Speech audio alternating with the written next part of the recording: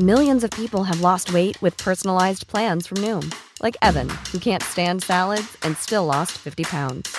Salads generally for most people are the easy button, right? For me, that wasn't an option. I never really was a salad guy. That's just not who I am. But Noom worked for me. Get your personalized plan today at Noom.com. Real Noom user compensated to provide their story. In 4 weeks, the typical Noom user can expect to lose 1 to 2 pounds per week. Individual results may vary.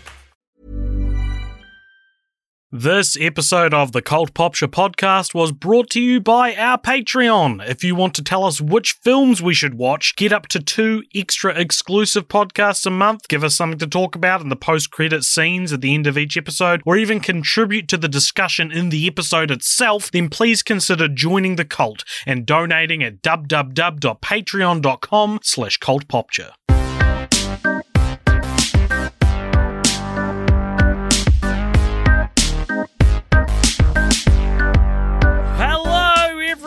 And welcome along to an episode of the Cult Popture podcast where we're going to do something a little bit different.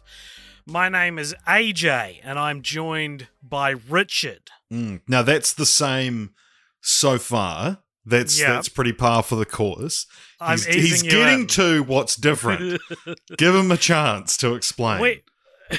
We're going to do today what I think might be our first competition. Certainly our first competition in the form of a podcast. Right? We've had competitions in our own personal lives. Yeah, I know. And maybe we've done Cult Popture competitions, but this is the first one where, like, this episode is the results of a competition. Yeah, well, and it's the fans, up against each other. We've done competitions between me and you. Yes. In the past. Yeah, but this is a competition between our listeners, and there is a prize involved for what we judge as first place. And do we want to let people know what that prize is, Richard? Yeah, we'll send you some Cult Popture patches.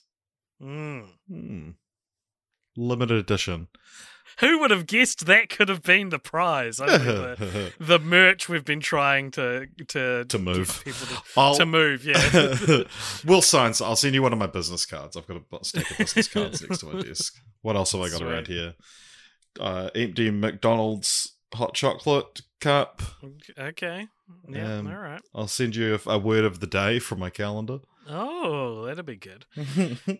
Alrighty, so what this competition is, Richard, is that for years on our flagship podcast, Film Franchise Fortnights, we've done a segment on there called Continue the Franchise, where whatever the franchise we're talking about that week, we take and we each come to the table with a pitch for a sequel or a continuation in some form. And we've been doing this for years, so we thought, why don't we let the fans have a bloody go?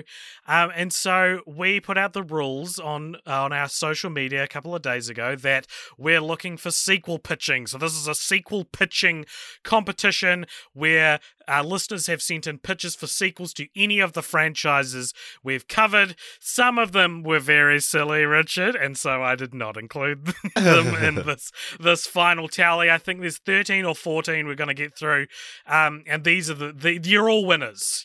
You're all grand finalists if your idea is being read out here. It's just only one of you will get a prize. So what are we looking for? What's our judging criteria? That's a good question. Okay, I'm looking for we should have discussed this. I guess creativity is a big part of it. It's all well and good to pitch funny ideas, and some of these are maybe some of these are taken more seriously than others. But it is creativity, and what I'm attracted to is reading an idea and being like, that works. Yeah. Yeah. That's sort of what I'm looking for. Right. So it needs to pass the that works test. The that works test. Thank you. So shall we get right into it, Richard? Shall we get stuck in? Yeah, let's do it. Alrighty.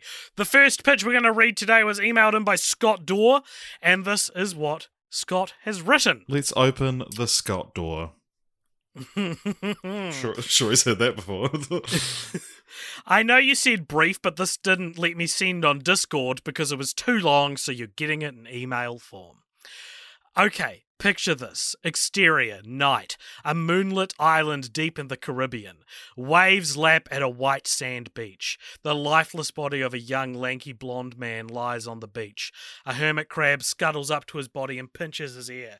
Youch! The man wakes up and violently coughs up sand and seawater. He climbs to his feet, brushes off his white shirt and brown pants. He reaches down his trousers and pulls out a half-eaten corn dog.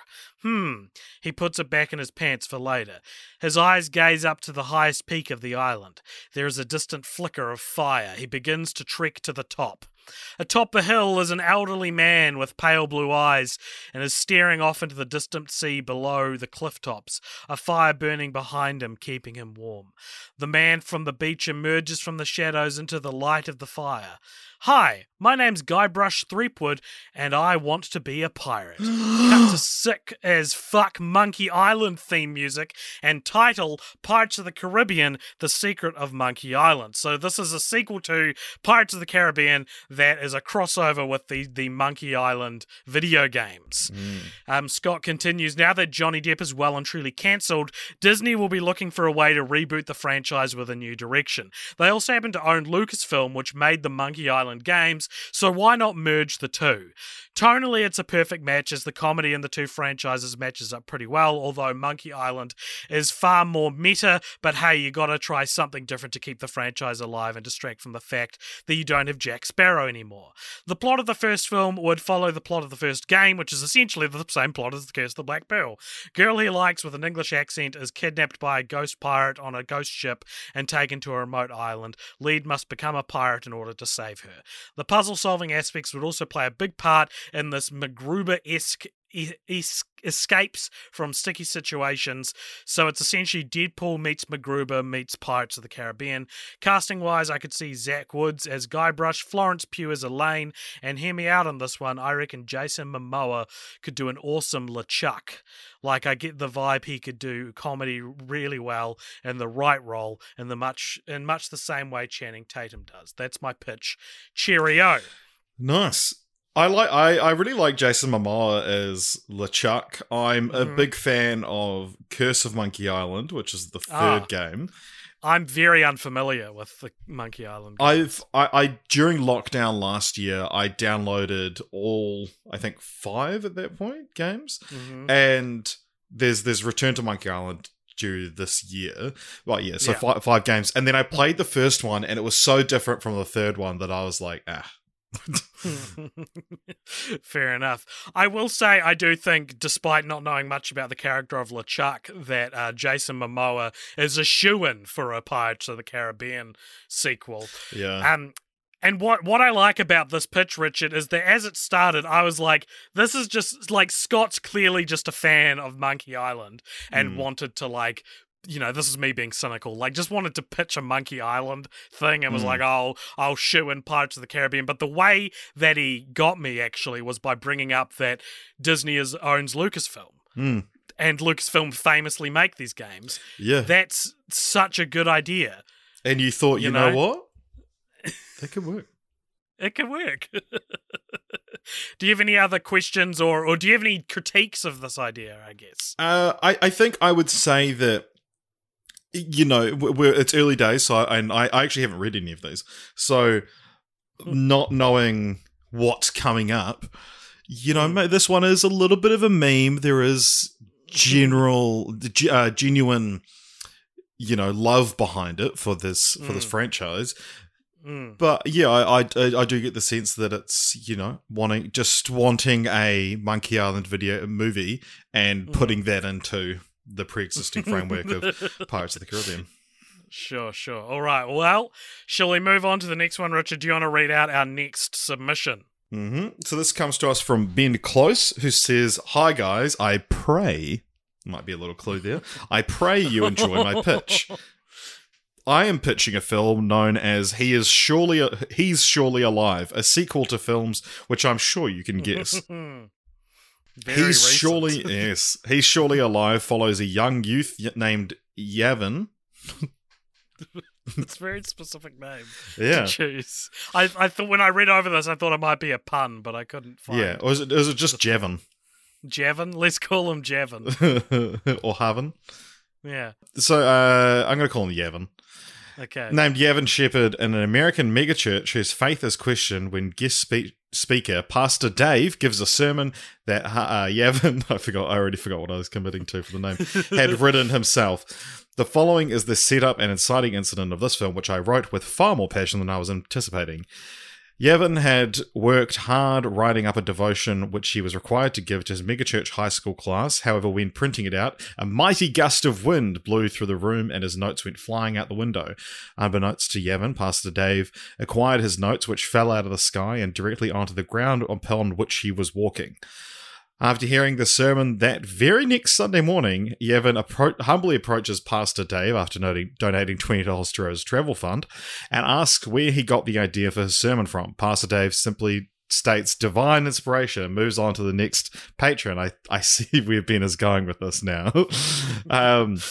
Curious, Yavin walks up to the culprit and finds damning evidence. The pulpit, sorry. Oh, the pulpit, and finds damning evidence, his very notes that he had lost to the wind. In an uncharacteristic outburst, Yavin picks up the notes and shouts, "Liar!" The remaining patrons are bewildered. Pastor Dave diffuses the situation by shouting back with prayers as he walks up to Yavin, "May the heavens of God be upon you." Pastor Dave rips the notes from Yavin's hand and presses firmly on Yavin's chest, and "I say unto thee, spirits of anger, in the name of Jesus, be gone." Pastor Dave forcefully pushes against Yavin, who falls to the ground. Gasps are heard among the crowd, and Pastor Dave announces, "Praise the Lord. Let all you here bear witness to this unwelcome spirit of anger, which has been slain in the name of Jesus." Wow. He helps Yavin up and promptly pulls him backstage, where he grabs Yavin by the collar and presses him against the wall, threatening to ostracize him from the church should he ever claim to have originated the idea of the sermon. He then pulls out a lighter and burns the notes in front of Yavin. Yavin is speechless. Wow. Pastor Dave decides to double down and publish his sermon as a series of 40 tweets, citing that the words were given to him directly from the heavens above. It goes on to become the highest voted faith-based tweet on the platform, earning much fame and fortune for Pastor Dave. The meat of the film is Yavin wrestling with the fact of what has happened to him and questioning his faith. He was convinced that God is real. He is surely alive, he says to himself, but as he delves deeper and deeper into his philosophical questions, he discovers truth about himself, about God, and about the biggest, fattest liar of all, Reverend Dave. The title of the film is actually Biggest, Fattest Liar. However, the film becomes widely known as He's Surely Alive, as the film's posters feature the tagline in a much larger and more prominent font than the title itself. I hope you enjoyed. I imagine in some light Life of Brian-esque humour in the third act with some non-violent pranks perpetrated against the megachurch and Reverend Dave. Maybe Paul Giamatti has a cameo if he's feeling generous. I leave much of the story up to your wise interpretation. Warmest regards, being close. I enjoyed that, and I like that I hadn't read that beforehand as well. I when I saw that Ben Close had sent it a pitch, I was going to comment that it's like, oh, I bet it's, Big Fat Liar or Agent Cody Banks. But then I was like, you know what? I'm going to give him the benefit of the doubt. I shouldn't have. But at least this is his most creative way of shoehorning Big Fat Liar into and also like the fact that he's not necessarily swindling us because we've also covered Big Fat Liar. So yeah, exactly. If it is truly a sequel to Big Fat Liar. Which, because he said he never actually said it was a sequel to God's Not Dead. No. Yeah, so I think while this is a silly entry, it is also very well thought out, and I liked the twist there, and I like how much he's like, I think a good Contender franchise from like our perspective is one where we like just make up the real world ramifications of what would happen. Yeah, he talks about how like the title of the film is actually Biggest Fattest Liar, but it comes widely known as He's Surely Alive, as the film's poster features the tagline in a much larger font. Like, that's something we would say in a Continue the Franchise pitch. Yeah. Good stuff, Ben. Alrighty, the next one we've got here is from Macaulay Quinn. And he says, I'd love to see a new Gremlins, one that's closer in tone to the first film than its sequel. That is more horror comedy than comedy horror. The way I would do it, I'd try to position the Mogwai almost like a natural disaster, a force of nature. They're wild animals. They hit hard and fast, and they're there 1 minute and gone the next. Oh, like locusts, like some kind of plague. A small Midwestern town is hosting their tricentennial celebrations, an event which is bringing in a lot of different people, press, tourists, etc., etc. We spend the first act getting acquainted with the town and with the cast. A stoic cattle farmer who lives just outside of town, the big fish in a small pond mare, a visiting reporter, a married couple on the brink of divorce taking one final family vacation, scattered throughout are hints of mayhem to come. Slaughtered cattle, disassembled parade floats. The first act ends with the party in full swing when suddenly chaos, a gremlin appears and tears the hand off a drunkard. I haven't heard the word drunkard in a long time. People begin to panic, trying to escape the vicious little monster, but find their path blocked by another one of the creatures. Suddenly there are dozens of the things, then hundreds. The chaos effectively splits the cast off into small groups, and we spend the rest of the film ping-ponging between them all as they try to survive till sunup. My favourite thing about this is that this could so easily be a lot closer in tone to Gremlins 2. Right, sure, yeah, you're so right. I like that Macaulay's provided us with like a plot structure and characters and like a setting. Not all of these have that, so I think this is a really good idea. I think the pitching the Mogwai as being like a force of nature is kind of, I mean, even though I think is trying to move away from Gremlins 2 here, it is sort of like an evolution of that, where there's shitloads of them. It could also be like a metaphor for COVID, and then we've got a current film. It's got a current message. Richard, the next pitch we've got is also a Gremlins 3 pitch, which is why I put them next to each other, because I thought it was funny that multiple people sent us Gremlins 3 pitches of all franchises we've done. Do you want to read that one out? Sure thing. So this is from Mike Noyes. Gremlins 3, The Next Generation. Billy is now a dad and has a teenage kid of his own. His kid discovers that he has been keeping Gizmo safe all these years. He also lives up in Alaska where the sun goes down for months at a time. The kid befriends Gizmo and accidentally gets him wet at the beginning of the 3-month-long nighttime. I like that. Very nice. Gremlin hijinks ensues with no chance of sunlight ending the terror. You can introduce the quirky characters of the small town and they can all team up to fight the gremlin onslaught. I like the idea that this is like, it would be similar in tone to like Insomnia, the Chris Nolan film. 30 Days of Night, the vampire movie. Yeah. I think we could combine Mike and Macaulay's Gremlins 3 ideas into one. Like, Macaulay specified a small Midwestern town. Why not make this 3-month night in Alaska, Or it just happens in the Midwest, in the small town. Yeah. No, I think these could work. I think these both could work. And they almost sound, they're almost both, like, too accurate to what I imagine the eventual Gremlins 3 will actually look like. Yeah. Our next one is from Tyler, who emailed in, and this is what Tyler has pitched to us.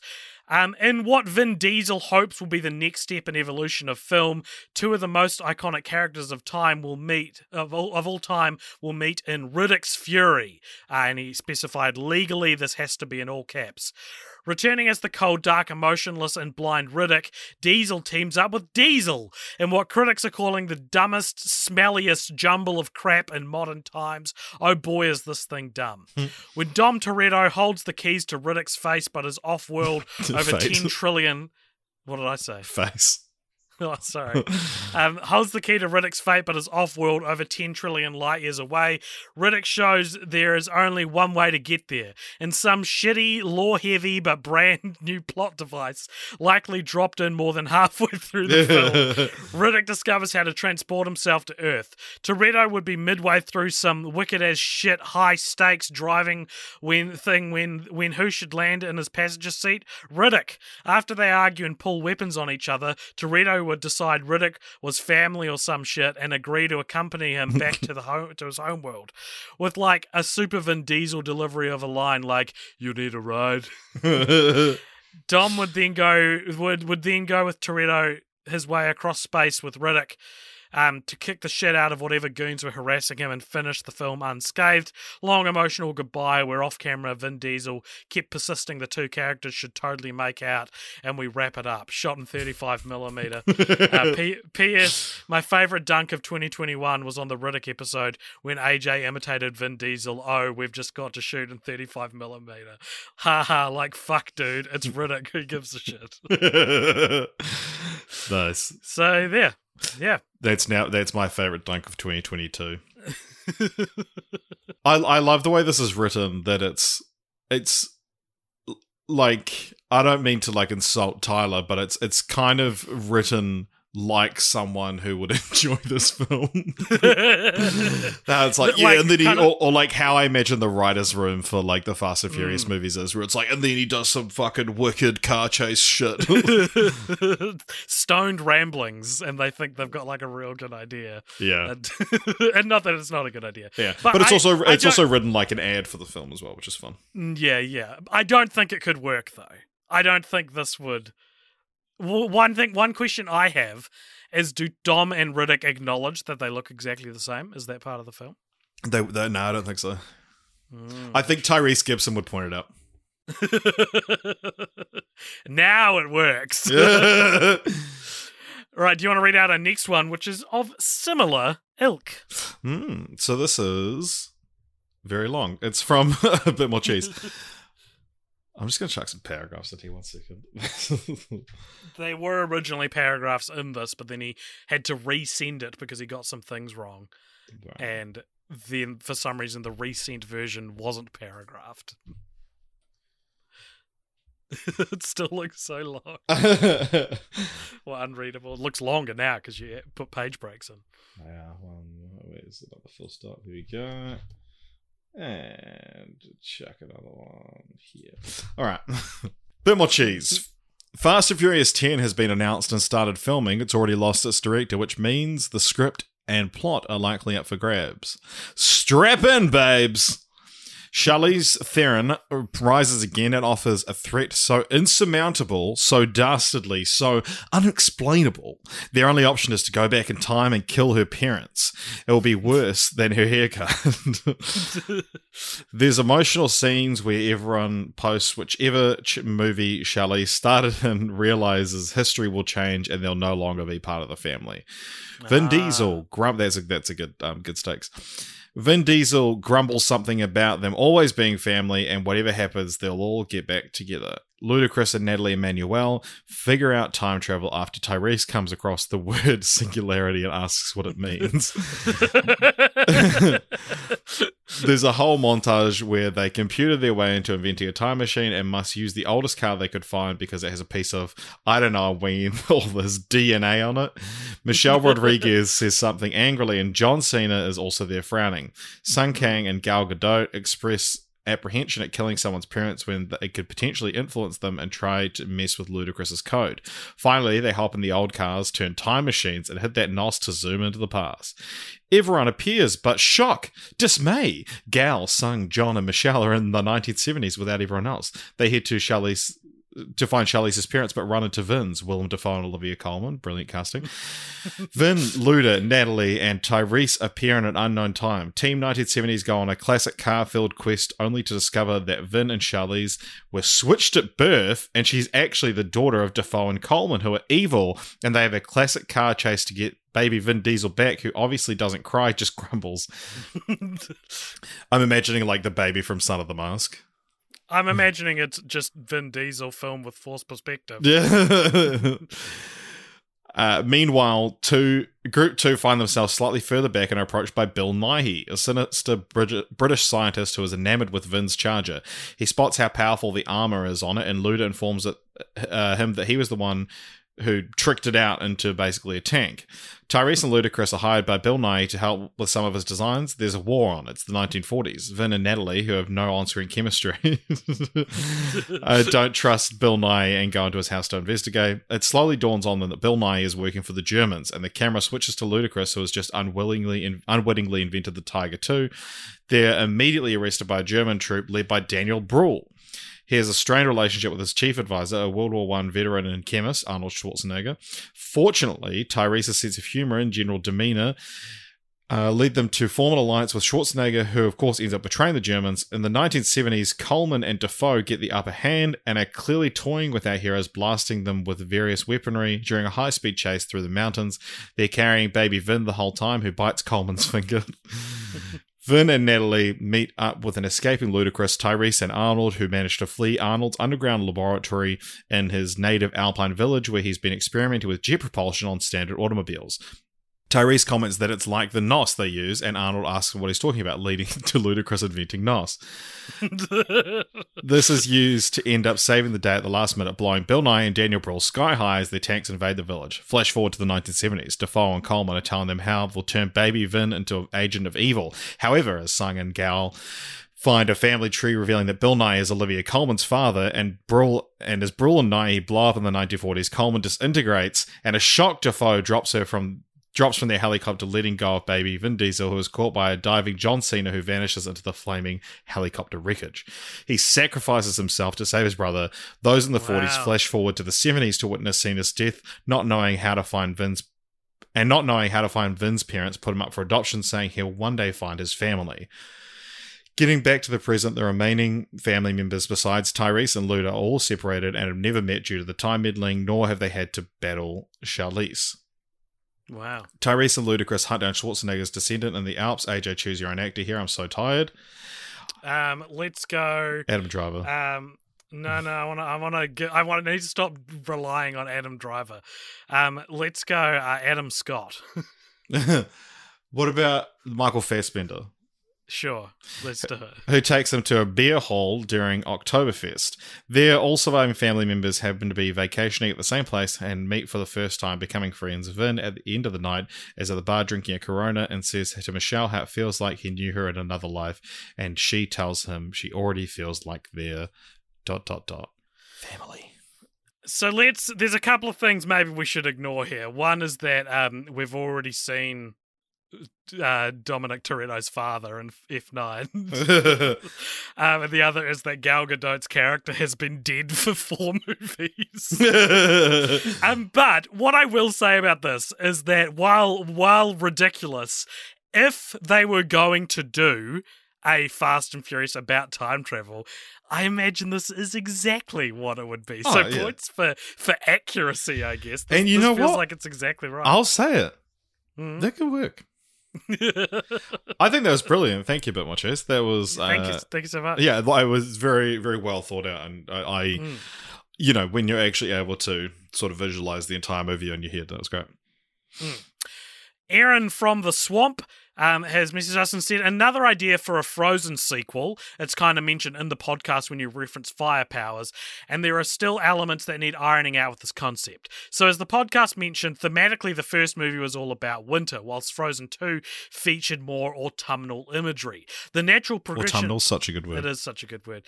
The natural progression of this would make sense to feature either summer or spring. For my pitch, I would suggest summer and a clash between the two seasons. The main antagonist, also female, would be Elsa's summer equivalent, and their own journey through the movie would mirror Elsa's character development through the first and second film, i.e. the antagonist personality would exhibit typical negative summer traits such as hot-headedness, short temper, overly intense outbursts of emotion, and they are largely misunderstood for these qualities. However, Elsa et al. Would primarily consider this character their adversary, blaming them for causing extreme heat temp rises and the environmental fallout that occurs from this, until they realise how this character's struggle with their powers and emotions, etc., is a direct reflection of Elsa's own experiences, and soon understand that they were unwittingly expressing the same person. Millions of people have lost weight with personalized plans from Noom, like Evan, who can't stand salads and still lost 50 pounds. Salads generally for most people are the easy button, right? For me, that wasn't an option. I never really was a salad guy. That's just not who I am. But Noom worked for me. Get your personalized plan today at Noom.com. Real Noom user compensated to provide their story. In 4 weeks, the typical Noom user can expect to lose 1 to 2 pounds per week. Individual results may vary.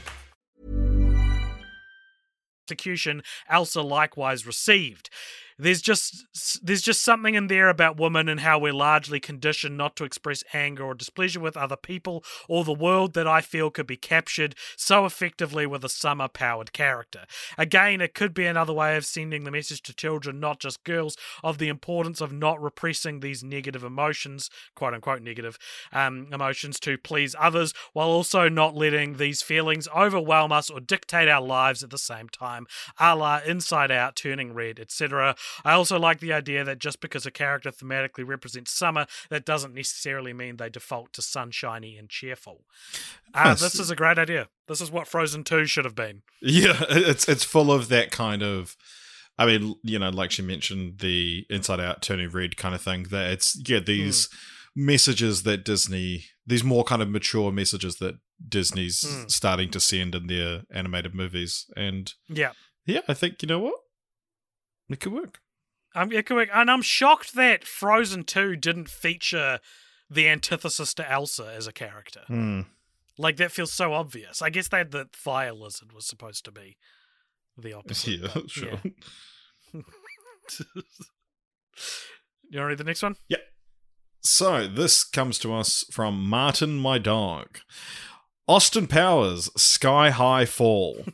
After realizing the true terrors of modern, 2002, international spying, Austin retires to India. He becomes a mojo guru and for the next 20 years works on what he considers to be his magnum opus, the Kama Sutra 2. It flops completely and he is thrust back into the spy world when he no longer has anything left. On his mission, he finds Dr. Evil's headquarters has to be relocated to Colorado in the world's tallest building. Dr. Evil's plan this time is to release Colorado's weed supply the atmosphere through the building and make the world perpetually high. And maybe they'll actually take him effing seriously this time. It's freaking seriously. Austin, his female partner, polyamorous, and her husband climbed. That's so good. And her husband climbed the building and managed to defeat Dr. Evil, but are unable to stop the weed from being thrust into the atmosphere. However, Austin takes the opportunity to tell the now forever baked people of the world about the power of peace and love, and world peace is finally gained. Having finally achieved his life goal, Austin sits back in Dr. Evil's chair and smiles, "Oh yeah, baby," while holding hands with Polly and her husband on either side of him. That's so good. This is so good. This is so good. And here's why. First of all, there's several jokes in here that I feel would be in an Austin Powers movie. The Kama Sutra 2? Of course. Of course that would be what it was. I love this. I love polyamorous. I love the idea of, like, who would you get to play the husband of polyamorous? James Marsden. Who was in, that's good. Who was in Hobbs and Shaw, the, like, Ryan Reynolds opposite? Kevin Hart. No. Rob Delaney? Rob Delaney. That's totally who I'm thinking of. Yeah. Yeah, Rob Delaney, or even, who was it? I forgot it already. Anyway, I'm just excited about this idea. It's so good. I think that I like the idea if Austin's character arc is that through the Kama Sutra 2, he hoped to, like, inspire peace and love, like, ultimately the world over, but failed at that because the Kama Sutra 2 flopped, but he achieves it at the end. That's a fucking character arc, you know? Yeah. Like, it works so well. And also I think, the whole, like, retiring to India. I mean, it's what happens in Johnny English as well, but, like, yeah, that's... and then, you know, you could make a joke about the love guru in there as well. Yeah, exactly. I think the only thing I would change is maybe the title. I'm only just realizing now it's a Skyfall parody. It made me think of Sky High. Yeah. So maybe like Highfall or something like that. Yeah. I don't know. But no, I love this idea. It's such a good idea. It's so good. It's so finger on the pulse. It could work. Our next one is from Timar Tabor123, and they have said, thought experiment. What would the Seven Samurai to Magnificent Seven franchise setting transformation be for the Dollars trilogy in 2022 movie industry? Now, I've read a bit of this idea, and what he's meaning by this is that the Seven Samurai is a Japanese feudal Japan samurai movie, and the Magnificent Seven is a Western. So he's saying, like, if the Dollars trilogy is a Western, what is the transposed idea in another culture, I guess. And this is what he's pitching, the Salary/Lost Legionnaire trilogy. So this is I guess a sequel to the Dollars or Man with No Name trilogy. Yeah, remake, yeah. Remakes, yeah. All three are directed by Michael Bay or Zack Snyder. Okay. Point being, a kind of dude bro director who can infuse a 90s big dumb blockbuster vibe, and distributed by MGM/Amazon Prime Video as a streaming exclusive, since MGM owns all of United Artists IP, and I think Amazon bought them last I checked. Okay. Getting some industry knowledge here. The genre is historical epic. Will be referred to ironically as a hamburger epic by TikTok and Facebook influencers we bribed with marketing budget. Great. Composed by Howard Shore, includes a reprise of The Good, the Bad, and the Ugly music remixed to fit with a Roman setting. All shot in Italy and released in reverse chronological order. Tonally and historically accuracy-wise, it will be like Braveheart. Jeff Bezos has given us a check of $147 million US dollars per film. For a Day's Salary is the first one. An Italian and Vatican City market title is De Salarium. An unnamed legionnaire and his Roman army, Adam Beach, all Italian province Roman characters are played by unknown actors from Midwestern Native American cultures. This legionnaire and his Roman army intervenes in a conflict between Gallic tribes of Arvini and Belgae to save a besieged Roman Gallic settlement. Historical context. This is so long. Historical context. Romans commonly had coercive alliances with local Gaelic tribes that are semi-similar to the 17th century Portuguese Congolese colonialism. It is commonly used to acquire precious metals. The Legionnaire has an era-appropriate helmet, sword, and shield he earns in the film. A Michael Bayified version of a three-way Roman war battle replaces the gunslinging moments of the original film. The Legionnaire is ordered to leave his post by a disgruntled Roman Senate in the end. The Legionnaire is given the name Uncrowned King by his army after they declare victory. One of the older Roman Gallic leaders taking the narrative place of innkeeper character is stunt casted as Clint Eastwood. Cue endless fan speculation that this is a reverse of the Gladiator 2 screenplay situation with The Man with No Name. So I guess that The Man with No Name lived forever. Yeah. The second one is called For Another Day's Salary, or Nam alias Dies Salarium in Italian and Vatican City markets. What do you think the Vatican City market is like? Yeah. A younger version of the Legionnaire teams up with a pompous Roman senator nicknamed Etna for his explosive anger to hunt down a bandit robbing from the poor of Rome. They clash akin to a buddy cop duo due to the divide between their aristocratic senate and army-based populist view of Roman society. The town fashions the Legionnaire a helmet with the medal he retrieves. The Legionnaire goes by the Soldier by his superiors and Mars by local peasants. And finally, Logos, Ethos, and some Pathos, or Logos, Ethos, et Quidam Pathos in Italy and Vatican City. A snobby upper crust member of Roman high society is casted out by political rivals and forced to live in dregs of the Roman ghettos in the province of Macedonia, thus forcing him to form a plucky Roman legion with an African grifter as his second in command that goes by the name Penelope, played by Aisha Tyler. And they've specified here, in the Roman province sense of the word, i.e. area that occupies modern-day Tunisia. She is our Tuco Rif, right? So she's not African as we might think, but the Roman version of African. The graveyard treasure MacGuffin is now the tomb of Alexander the Great that has enough wealth to build the young outcast a mighty army that would go unmatched in the whole of Rome. Penelope wants the wealth to aid the poor of the empire. The main corrupt senator that did the deed is our angelized role, Wes Studi. The three-way duel is a three-way sword duel, and the bit with the Tuco equivalent being spared is played off as a kinky knife fight, implying a new romance angle to the dynamic. I like that a lot. Mm-hmm. This is the only scene with a female character. We let Bay direct himself. Everything else is second unit. The Legionnaires is simply called Barbarian here, reflecting his low social class, until we cut to a post-credit scene taking place after for a day's salary, where the Legionnaire stands trial in Rome and states his full name, Gaius Julius Caesar. Full series credits, the nostalgic credits thing they do in Shrek the Final Chapter, reveals the names for Etna and Penelope as Pompey and Capernia, respectively. All right. Not only could this work, with some tweaking, these don't even have to acknowledge the movies you're ripping off. I think, Tim. Yeah. I think you've just pitched us a legitimate screenplay. Yeah, that can work on its own.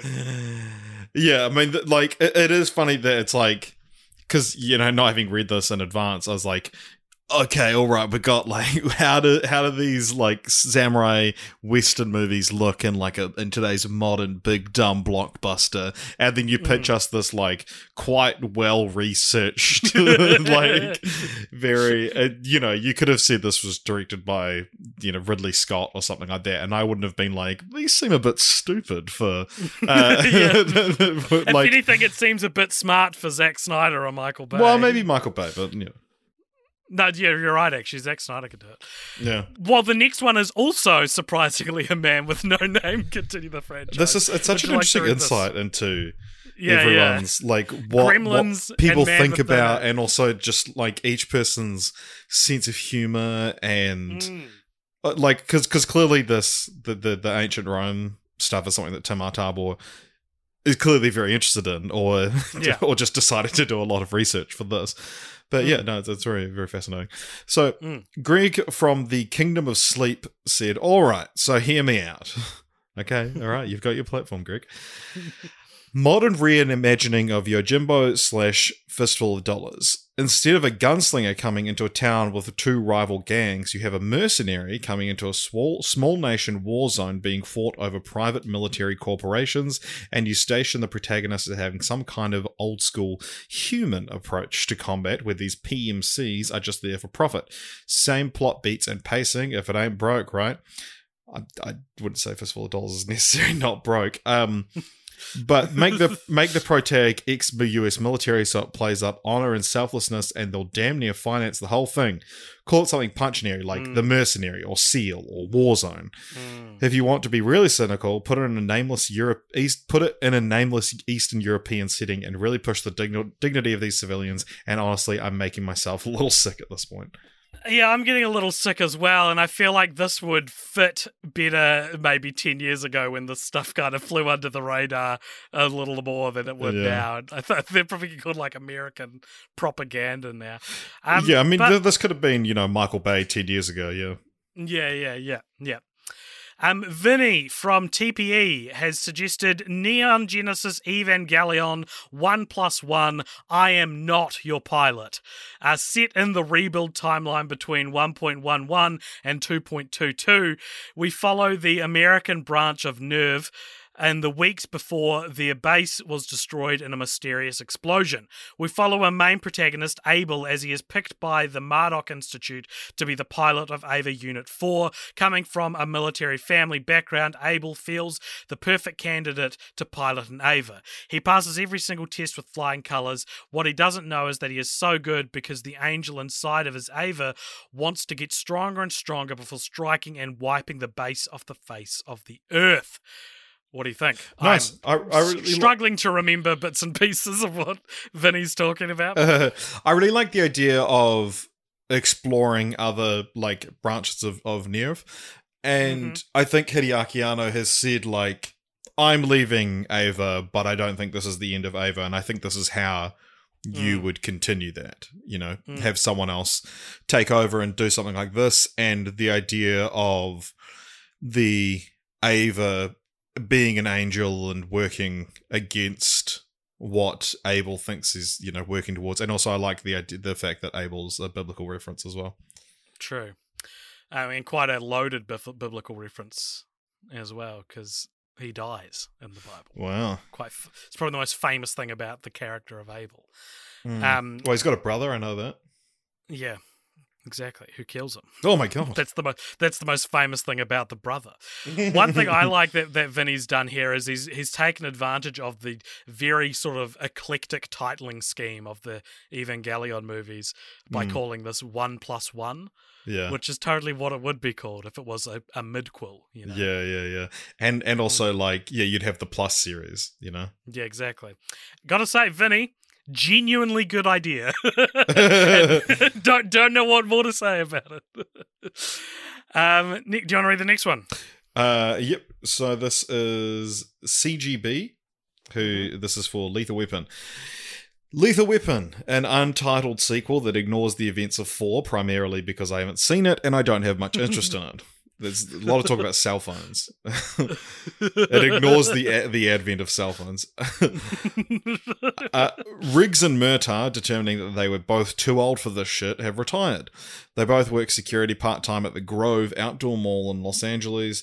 Through a series of mishaps and job screw-ups, mostly on the part of Riggs and not the reluctant Murtaugh, the two undercover a heist plot to steal diamonds from a high-end jewelry store. The team are professionals, so they know that they have to bring this matter to the police. However, this is no longer Riggs and Murtaugh's police department. People who were rookies when the pair retired are now promoted or have moved away, and furthermore, technology rules the day. There's those cell phones. They regard these two dinosaurs who come in talking about a diamond heist as simply missing the action of the old days. Through a combination of hilarious antics and some technical/hacking assistance from Riggs's child, a new character played by a late aughts Disney kid who wasn't up to much, and Murtaugh's martial arts teacher grandchild, same. The two will prove to the world that they are still a ... lethal weapon. To be honest, I ran out of steam precisely during that last sentence. Nice. I like this idea. I think though that I thought this was going somewhere with you go, and then turns out the modern day police department that it was gonna be more of like a ACAB sort of thing. But then And I think you could definitely put that stuff in there. I don't think the Lethal Weapon estate would necessarily go for that, to be honest. Yeah, and if you look at the old Lethal Weapon movies, you're probably not going to have Riggs and Murtaugh coming in and being like, "Wow, the cops are racist now." I'm not sure this could work. First time on the podcast, I'm going to say this. I think they're probably both literally too old for this shit. Well, there is still talk of a Lethal Weapon 5. Yeah, that's true. As recently as the last year or two. But I think the director died. So, what better proof do you have that the characters or the franchise is literally too old for this shit when the director has died? Yeah, but I like the idea though of a diamond heist, which is such like an old school crime, and then no one kind of believing them, that it's like, you go there and they're like, look, we're disc jockeys, most of the time. Like, police work isn't about diamond heists, it's about... police work used to mean something, but now, ever since the woke got in control, ever since Joe Biden became president, everything's too woke now, and we're not allowed to solve diamond heists anymore. Yeah. That'd be so funny if a movie came out. If it was like that, like an old school defense of cops.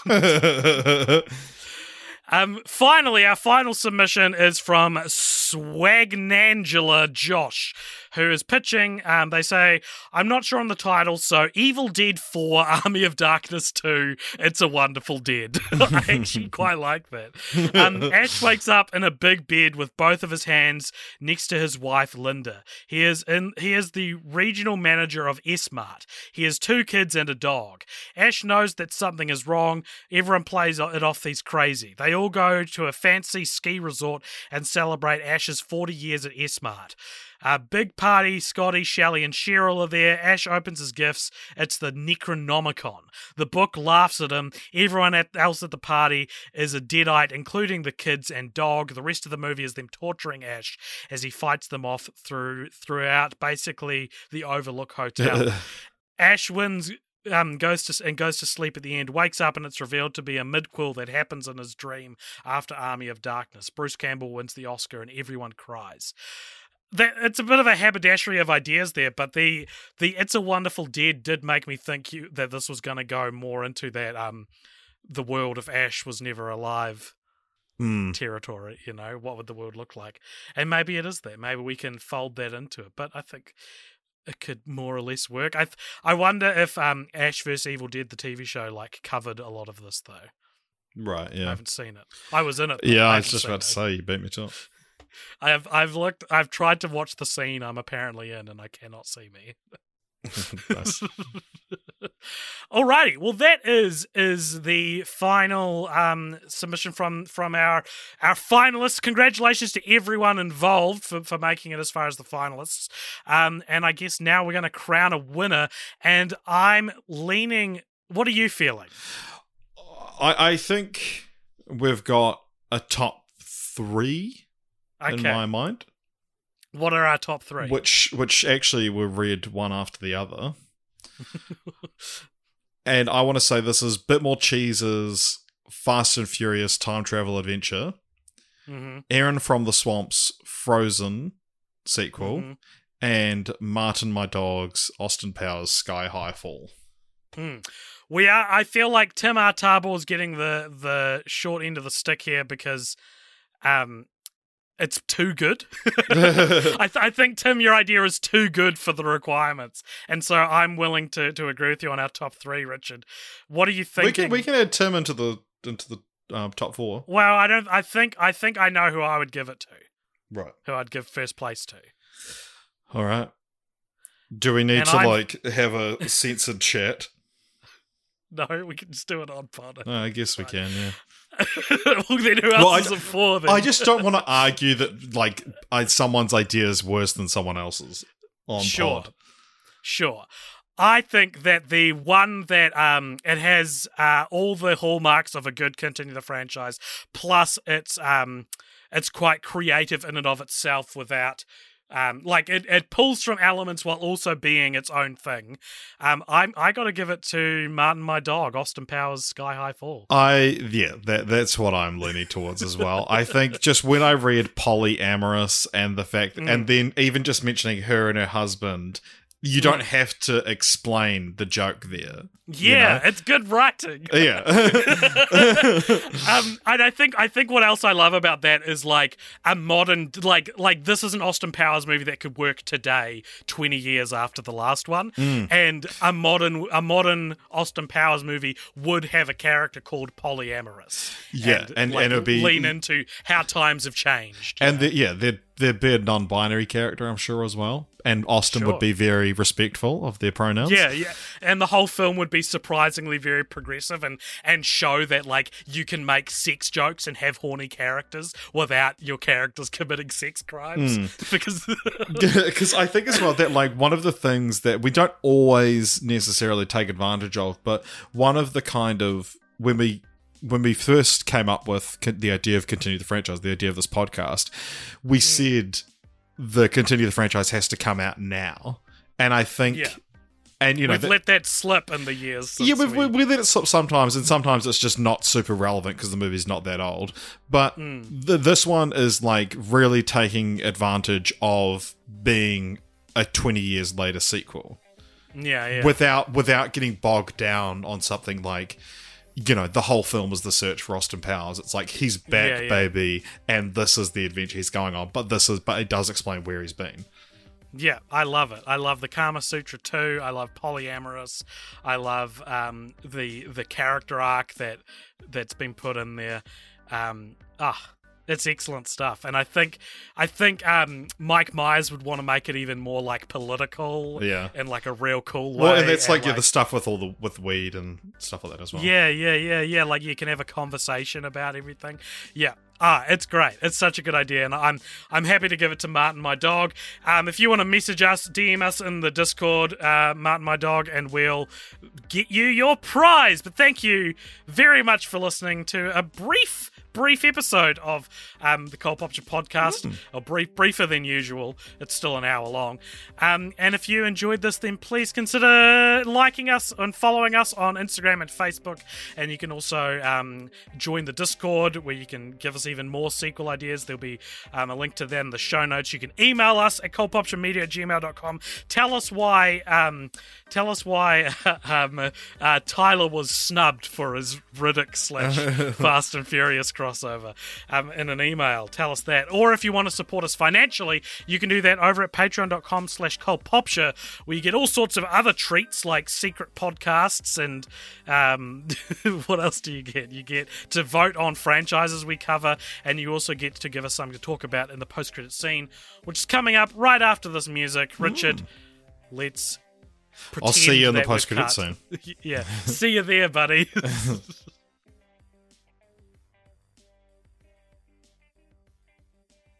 Welcome along to the post-credit scene. Welcome back to the post-credit scene. This is a segment at the end of each episode where if you donate $5 or more over at patreon.com/cultpopture, you get to give us something to talk about in this little extra bonus scene we do at the end. Richard, what is today's post-credit scene and who's it from?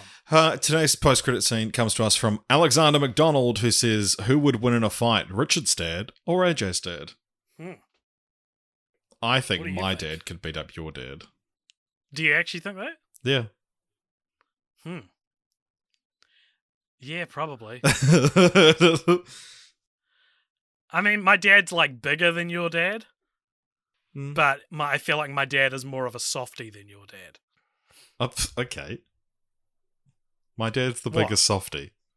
Okay, you can't. He can either be tougher or he can be softer, Richard. You can't have both. Well, no, I think my dad's done like a he likes to stay fit. Was what I was. Right, yeah, and my dad wouldn't hit anyone.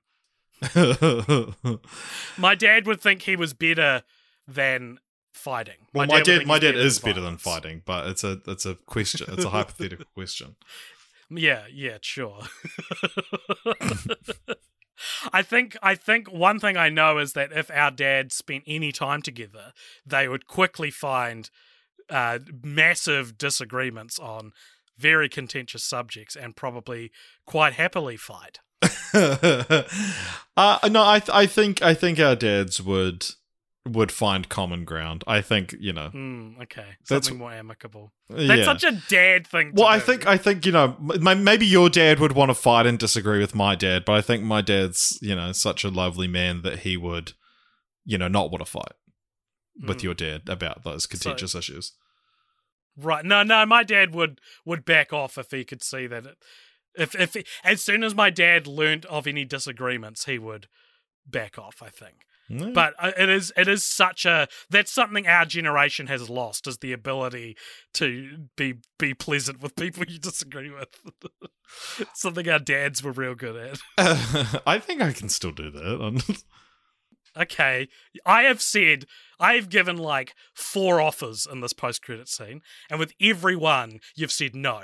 You've no-butted everything I've said for this comedy question in this post-credit scene. Well, this is, we're doing Improv 3. This is a tease. This has all been a tease for Improv 3. You were like, I was like, your dad could beat my dad because my dad's softer. And you were like, no. And then I was like, maybe because they'd have enough to disagree on. And you were like, no. And then I said, oh, that's what our generation's lost. And you were like, no, I haven't lost it. No, well, I think the comedy, the inherent comedy, was coming from me being super defensive about both myself and my dad. So when you tell me that I blocked 3 of your offers, I'm telling you, no, I didn't.